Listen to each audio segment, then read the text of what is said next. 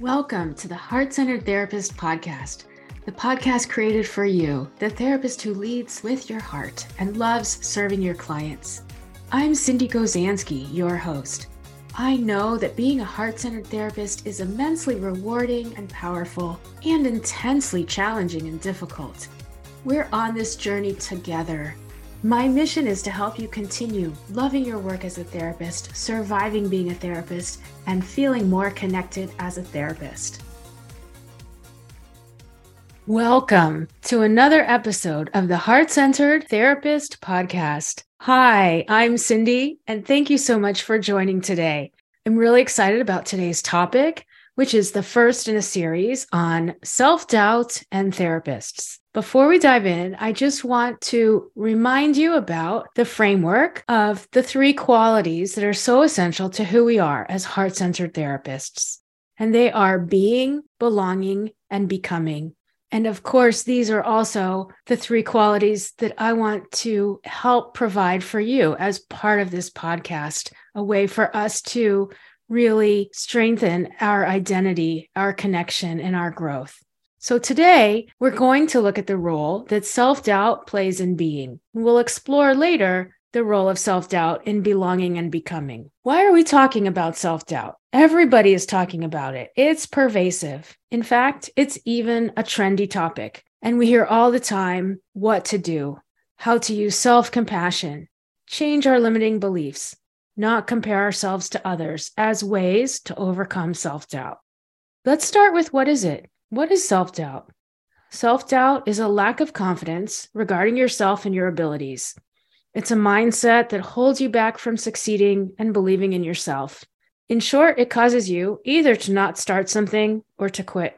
We often equate self-doubt to imposter syndrome, feeling like a fraud, feeling undeserving. It can manifest as self-sabotage or undermining yourself. Or self-doubt can show up when we're indecisive, stuck in analysis paralysis, and unable to make a decision. All of that's pretty familiar.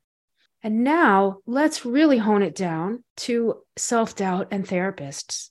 So there was a study in 2015 by Neeson Lee that showed that therapists who expressed high levels of self-doubt and who were generally loving with themselves were the most effective.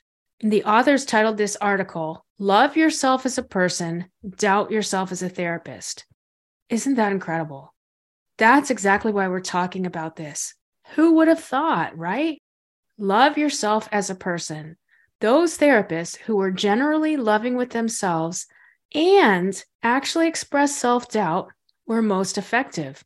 So what does this mean? This is a whole new way for us to think about self-doubt. It means if you can doubt yourself in a healthy way that is curious and reflective rather than self-critical, we're onto something. That this will help you to be more effective as a therapist. So it's really important for us to look at the difference between self-doubt and self-criticism. I think sometimes we confuse them. I know I do, and they're not the same. Self-doubt is about being gentle, curious, open, kind, questioning, and growth-oriented. Self-criticism, we know far better. We work with it every day. Most of our clients experience it. Many of us experience it. Self-criticism is saying, I'm a failure. It's that harsh inner voice. It's cold. It's unaccepting. Very, very different than those characteristics of self-doubt. Gentle, curious, open, kind, questioning. You can just hear the rhythm. It's so different from failure, harsh inner voice, cold, unaccepting. So one of my friends has a great way. She describes self-criticism, which is that itty-bitty shitty committee that sits on your shoulder. And of course, she says, imagine if you could just flick it away with like a little flick of your fingers. But here's the thing. When you can experience self-doubt and be compassionate and loving toward yourself, the studies show that you're going to be more effective as a therapist. And as a heart-centered therapist, we all want that. We want to be more effective. So first, let's take a look at the role that self-doubt plays in our notion of being, in our identity. Often, as we know, it takes that form of imposter syndrome, feeling like a fraud, feeling incompetent, not good enough. And as we look at these examples I'm going to talk about today, you'll start to see how self-doubt morphs into that self-criticism almost automatically. So how does this impact us as therapists? Lots of ways. Maybe you're working with a client and your inner monologue is filled with thoughts like, I'm going to be found out. They'll find out that I'm not that experienced or I'm not that skilled. They will see right through this technique, or they'll realize that I don't really know what I'm saying or doing. Or have you ever done this, had to actually refer to your notes when you're trying some new intervention? Honestly, I've got to say that is one of the really positive things about telehealth. It's so much easier to refer to a cheat sheet while you're working with a client. Just have it on the side of your desk. For instance, I do a lot of couples work. That's my primary specialty. And sometimes I need to refer to my notes to reflect their cycle back to them, to help explain their conflict cycle. And I'll tell you what I say. This is what I say to them. This is really important, and I want to make sure I really understand each of your moves and what's happening for you, so I can help you and your partner get it too. The couple wants the help far more than they want a perfect therapist, but somehow we have this notion that we have to sit in our chair and do it perfectly. Here's another great example of when we start to experience self-doubt and imposter syndrome. A client pays you out of pocket, your full rate, and you wonder, did I do a good enough job? Was that session really worth it? Am I deserving? How many of you have thought that? I think we're all in the same boat here. Do you hear how that self-doubt subtly turned into self-criticism related to your worth and the money story you have? I think our sense of being as therapists can even come into question in the way we identify ourselves as professionals. Do you ever question how you're going to introduce yourself? You could say, I'm a therapist, I'm a psychotherapist, I'm a psychologist, I'm a counselor, I'm a mental health counselor, I'm a clinical counselor, I'm a school counselor, I'm a social worker, I'm a licensed clinical social worker. Maybe you have a different response based on the setting. But let me ask you this. Do you ever say, I'm an entrepreneur, I'm a business owner, I'm a CEO of a small business, when really that's also a central part of your identity? I would say that's another way that self-doubt might impact your therapist identity. Our personal issues can also cause self-doubt to creep into our work as therapists. When we experience life stress like the death of a loved one, going through a divorce, experiencing a trauma, illness, family conflict, caregiving responsibilities. Maybe you're not well, or you're really just struggling with something, or financial woes, marital conflict, being lonely and single, you name it. Whatever it is, these personal issues can start creating self-doubt, and then they impact our ability to be present. We start to question if we can even help during these times. How can I sit here and help somebody? Can I even keep it together in session? Because in the back of my head, I'm so worried about all these things. These thoughts start to turn into self-criticism and wreak havoc with our work and our identity. So our therapeutic capacity then gets diminished with our personal stress. You know, it's that burnout when we get overwhelmed, that feeling of, I've got nothing left. I can't do it. And that's our signal. Those are the emergency flashers that we turn on when the traffic ahead of us starts slowing to a crawl, telling us, hey, you've got to slow down too. We have got to be able to replenish or recharge the empathy and compassion within ourselves, right? Because just like that study I mentioned says, we need to be loving toward ourselves in order to become more effective therapists. And we can't give to others if we're not adequately taking care of our emotional and physical needs. So that's part of how self-doubt manifests in our personal issues and our therapeutic capacity. Another way is through anxiety. And anxiety can crop up in so many ways for a therapist, from not feeling prepared for a session or for the day, to basically worrying and overthinking what you say or do. Maybe you start wondering, how is my client perceiving me? What are they thinking about my clothes or my age or my office, how I look or what I'm doing? Or here's another one. When you get stuck in session or when you start to get anxious because, there's too much silence, it's taking too long, or it feels like forever until your client says something. Next thing you know, you're caught in that comparison thought loop of, would they be better working with somebody else? They should see a more experienced therapist. Oh, right, they need a therapist. Maybe I should refer them to someone who specializes in, you name it, EMDR, IFS, AEDP, and so on. Do you hear how self-criticism really starts to overtake self-doubt? What about when you hesitate to actually try an intervention? That, my friend, is anxiety too. It's not the intervention per se, because we can view much of therapy as little experiments that we put out there, and if one doesn't work or it's too much, we downgrade it and try something else. But it's the feeling of hesitation, the overthinking of, what if I do this and it doesn't land well, or I get it wrong, or it flops, that sells us short to our clients. This is why we're talking about this today. It's so important to bring our best selves as therapists into the room and serving our clients. That self-doubt of anxiety starts to take over what should be your calm and attuned therapist brain, and you're stuck thinking, am I doing it right? Am I good enough? Could I be better? And all of a sudden, you have popped out of the session, right? You are away. You're not present with the client in the room anymore, right?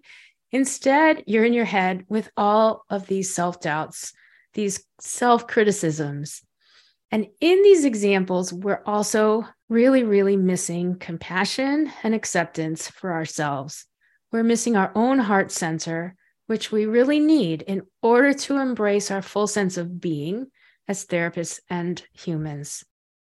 Another really important way that self-doubt comes up is when our role and function as the therapist relationally starts to slip, and we get lost in techniques and interventions. So we start losing our relational grasp with the client in favor of techniques and interventions. And this being or identity part for the therapist is to really watch out for losing this part of yourself in the skills and techniques, because you need to be able to access that whole part of you, including your humanness as a therapist. You might lose touch with your heart and your intuition by over-focusing on techniques, or losing touch with the intimate presence and unfolding that's happening between you and the client. You start risking losing the sensitivity and attention with the client. So this is what it looks like. What am I saying here? You get really focused on, am I going to nail this technique?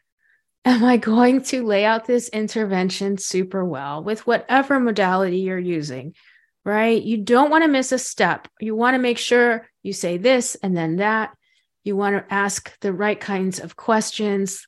Like, oh no, I just asked a closed question. How many of you have ever been in like a motivational interviewing training and you're supposed to really ask these beautiful open-ended questions and ask deeper reflections, and then, oops, out of your mouth comes a closed question.